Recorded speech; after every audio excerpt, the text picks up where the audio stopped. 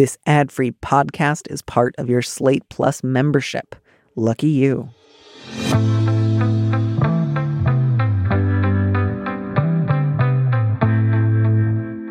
Hello and welcome to this mini episode of Big Mood, Little Mood. I'm your host, Danny M. Lavery, and this show is for you, our Plus subscribers. Our guest this week is June Thomas, co-host of Working, Slate's podcast about the creative process, and here we are reading a letter from a listener.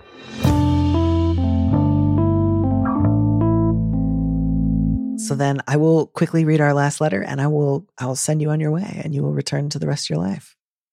The subject line is Damocles-ed Daughter. I'm a longtime listener with a problem I haven't been able to solve by combing through the archives.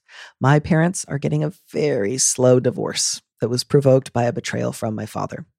They've been at it for 7 years after a 3-year separation. It's not a priority in the courts since they don't have young children or common property, and they both want to be right on every little point. They can't be in the same room together.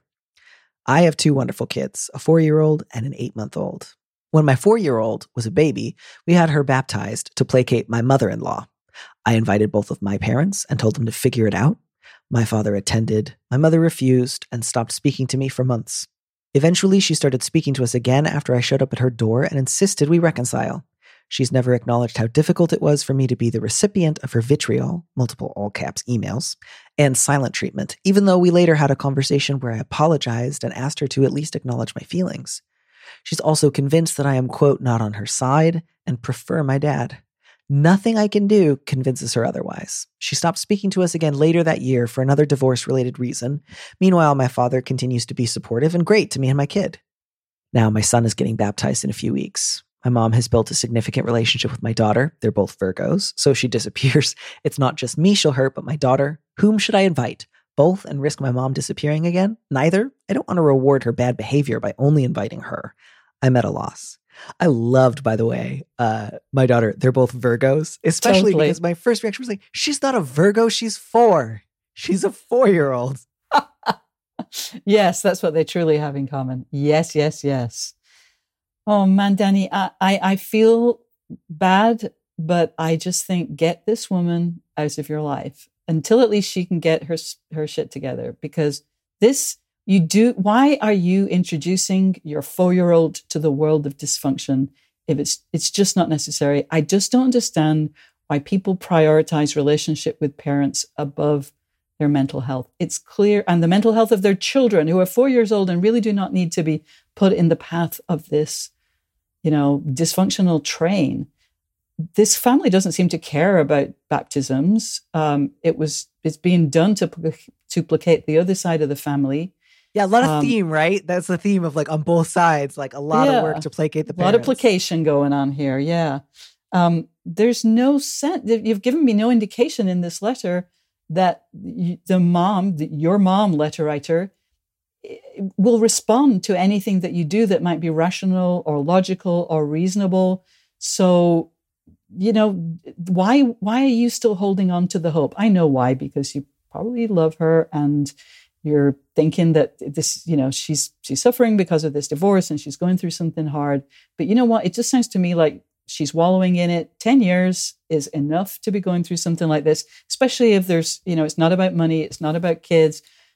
They're just enjoying it too much. I just say, cut the cord, at least for a while, not necessarily permanently. Maybe she can, redeem herself. And I understand that grandparents want to spend time with their grandchildren, but I think maybe they need to earn it. And I just fear that what's going on here is just setting up the 4-year-old and surely a little bit down the road, the child who's 8 months old to just be in the middle of just emotional nonsense. So I say get out of there. What about you, Danny? I mean, I certainly sympathize with that. I share your sense of wanting to prioritize the letter writer's daughter, especially, letter writer, you're aware on some level that all right, it's one thing if my mom's just hurting me, but if we're talking about hurting my kid, I want to maybe look for a different approach here. And of course, letter writer, I also really, really understand, presumably you love your mother. And especially if she has a sort of history of yanking away your relationship when she's mad at you, there's also a part of you that's just really anxious and tense and wants to avoid that as much as possible. I think there's also, to me, an element of like the sort of line in there about the courts don't prioritize this because of this, and that, felt to me like a little bit of an attempt to justify what the letter writer otherwise understands as unreasonableness from her mother. And I would just say, I get it. Like, the court is not invested in whether or not your parents get divorced, but I think we can both agree it's not really because of the common property, and it's not really because they don't have young kids. It's because they both want to be right on every little point, and because they would rather prioritize dragging this out than moving on and having it done. So again, that's not even something you can control in this moment. I think I just wanted to address it first because it seemed like such an example of ways that you're still trying to mentally justify, well, it's kind of a complicated situation. And you just don't have to. You can just say, like, it is nuts that my parents have been taking a decade to get divorced. They should have finished it. And you don't have to be like, well, technically this weird thing happened and then that weird happened. Like, it's just nuts. That's okay. And, I think that's also why, like, it was provoked by a betrayal from my dad. Felt like, again, like, otherwise, the allegiance here was clearly like, my dad is nice to my kids and doesn't give me grief. That's great. He might be a little nuts about slowing down his divorce from my mother, but in terms of our relationship, he's keeping his side of the street clean. But since technically he betrayed my mother, even though she has been hurting me for a decade, acting unreasonably, making unreasonable demands, announcing that I need to pick her side, technically, even though those are really messed up things, I guess she does have a right to do them because she was betrayed. And letter writer, I just want to give you the gift of freeing yourself from like justifying her bad behavior. If it has felt like too mean or cruel to say get over it, you don't have to say get over it. You can just say, like, that has nothing to do with anything. Whether or not you want to be mad at your ex-husband for the rest of your life about how you two got divorced, that's up to you. That has nothing to do with my relationship with you, independent of my father, or my kids' relationship with their grandfather. Like, if you want to try to litigate your anger over your breakup through my kid and through me, I'm going to stop letting you do that. I think that would be really great. And so, like, letter writer, absolutely. Like, if you wanted to just get through this and do the easy thing, you say you're worried about rewarding her bad behavior, but first of all, you've been rewarding her bad behavior by not cutting her off a lot sooner. So in for a penny, in for a pound. And second of all, she doesn't respond to, not getting rewarded. So I just think, like, you don't have to worry that this is the make or break thing. It's really a question of how much longer you want to do this dance. So if it's just about like expediting the baptism, by all means, you have my permission to just say, Dad, since you went to the last baptism, I'm inviting Mom to this one. It sounds like he'll be pretty cool about it. And then you can invite her. But then your problem will still remain. Because even if you do exactly what she wants, something else is going to come up. And she's going to get mad about something else. And she will probably do the things that she's done before. And it will probably hurt your kid. So while you can do the easy thing now and save that for a little further down the road, I do think you should start thinking about it's not going to go away if I handle this baptism perfectly. So honestly, if it were me, I would invite her to the baptism and then have the big, fight after, like at a later date when it's not tied to a specific event. Because at least then there's not like, but the baby. But I would also, I don't know, I would invite you to at least, again, I want everyone to feel really free to decide in their own minds how much work they want to do to make various relatives happy.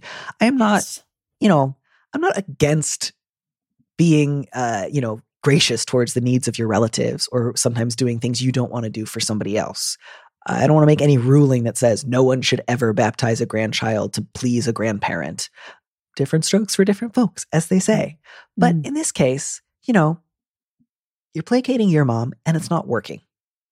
Yeah. Are there other places that you're placating people that's not working that you maybe want to stop and say, like, what would happen if I lived with my mother-in-law being mad that we're not the same religion as she is, or we're not as religious as she is? What would it look like if I didn't consider that my problem to solve? I could still be polite and respectful. I'm not talking about saying, fuck you in your church. I'm not telling you to like mail her atheist tracts. I'm saying, what would it look like if you floated the idea with your partner of saying, what if we didn't do that? How would we live with her saying, this upsets me? How could we politely say, I'm sorry to hear that.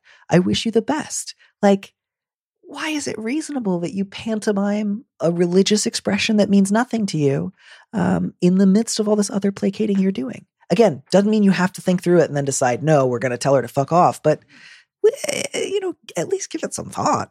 Yeah. Yeah. It just feels to me that there's so much mental energy and so much time and space and that could be used for something that would provide happiness, that would be productive, that's going into how can I make a person who is behaving unreasonably and is not responding to common sense or to rational arguments or to logic, how can I make them be reasonable? And you can't.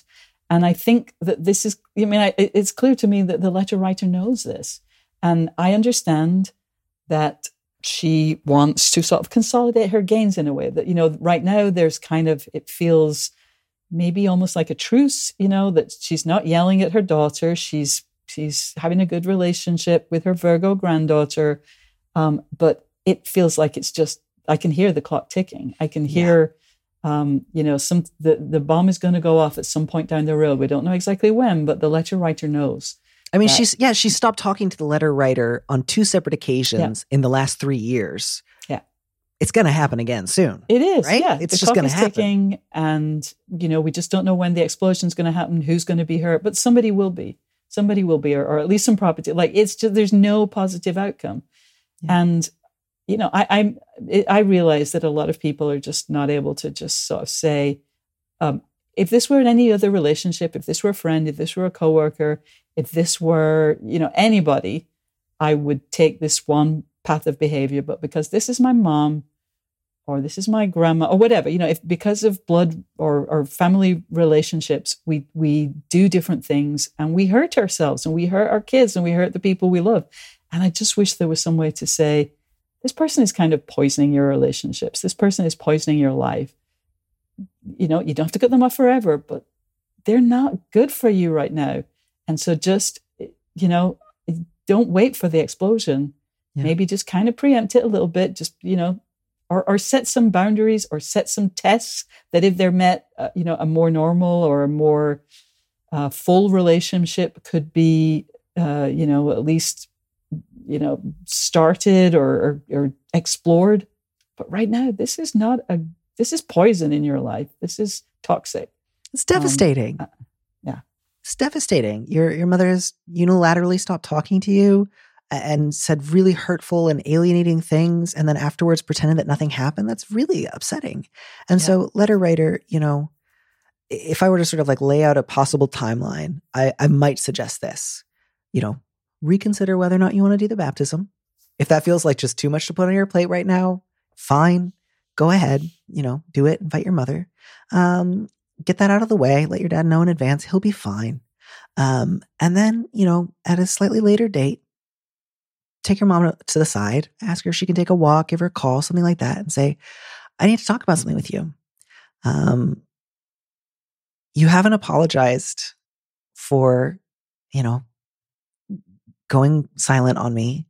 And I know that I've also, hurt you. And we've talked about that and acknowledged that. So I'd like to now talk about and acknowledge the thing that hurt me and to make a request of you, which is to not do that again.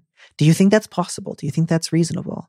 If you think that the idea of committing to not giving me the silent treatment again in the future sounds really unreasonable, that's information I want to have because that's going to affect how much time we spend together, how much time we all spend together as a family unit. I would like to ask that of you. I think that's a reasonable, loving request, and I think you're capable of meeting it. But if you tell me that you can't, I'll act differently. And I think, frankly, letter writer, you don't even have to have like a big come to Jesus where you fix everything perfectly. But even if she can just if you could just say to her, like, Mom, I know you said before you're convinced I'm not on your side. I just really want to clarify. I'm not on your side because it is unreasonable to talk about a 10-year-old divorce and ask me to take your side as if we are friends on the playground and I need to turn my back on some other kid. That's my dad. He's always going to be my dad. We have a relationship. I am aware that he hurt you. I don't think it was good. I think he did something wrong, but I'm not going to kick him out of my life for it. And I'm not going to punish him for it. And I'm not going to feel your feelings about it for you or with you. If that is unacceptable, if that feels unloving, if that feels like I like him better than you, I don't know what to tell you. Because to me, that's just reality. And so I love you. I think that he did betray you. I don't think it was a good idea. And I'm glad you're not in a relationship with him anymore. But I cannot and will not, continue to jump through these increasingly elaborate hoops to prove to you that I like you better than him or that you're a better person than him forever. That's not lovely. That's not fun. That's not good. I don't think you feel good when you do those things because you don't seem happy, relaxed, peaceful, in control. You seem out of control and agitated and insecure and anxious. And I want better for you than that. If she can hear any of those things, that would be wonderful. If she can't, you can always say, I realize I just gave you a lot of emotional information. Maybe let's both sit with this. We can take a break and talk about it again in a day or two, but I hope you'll think about it and give it some real thought. And that's my best advice, letter writer. And then go into all that expecting if she's ever going to take any of that stuff to heart, it probably won't be in the first 24 hours. That's the kind of truth that maybe takes a little while to find purchase, to call back to our first letter and start growing in the soil of her soul. So think of that as a conversation that might bear fruit in a few weeks or months or years, but not necessarily right away, although it'd be great if it did. And then to just kind of assume she'll probably have a bad reaction. She's been doing this a long time. She's probably going to be pissed off and continue to behave unreasonably. So expect that and think about who else can I get support and love and affirmation from? And how do I get myself out of the path of all caps emails where she says a bunch of crazy shit to me and mean shit to me? And then focus on your great kids and your dad. And you don't really say anything about what your partner's like. So I don't know. Is your partner good? I hope so.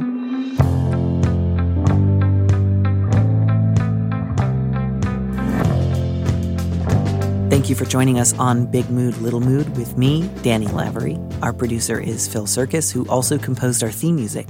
Don't miss an episode of the show. Head to slate.com/mood to sign up to subscribe or hit the subscribe button on whatever platform you're using right now. Thanks. Also, if you can, please leave us a review on Apple Podcasts. We'd love to know what you think. If you want more Big Mood, Little Mood, you should join Slate Plus, Slate's membership program. Members get an extra episode of Big Mood, Little Mood every Friday, and you'll get to hear more advice and conversations with a guest. And as a Slate Plus member, you'll also be supporting the show. Go to slate.com/mood plus to sign up. It's just $1 for your first month. If you'd like me to read your letter on the show, maybe you need a little advice, maybe some big advice, head to slate.com/mood to find our Big Mood, Little Mood listener question form, or find a link in the description on the platform you're using right now. Thanks for listening.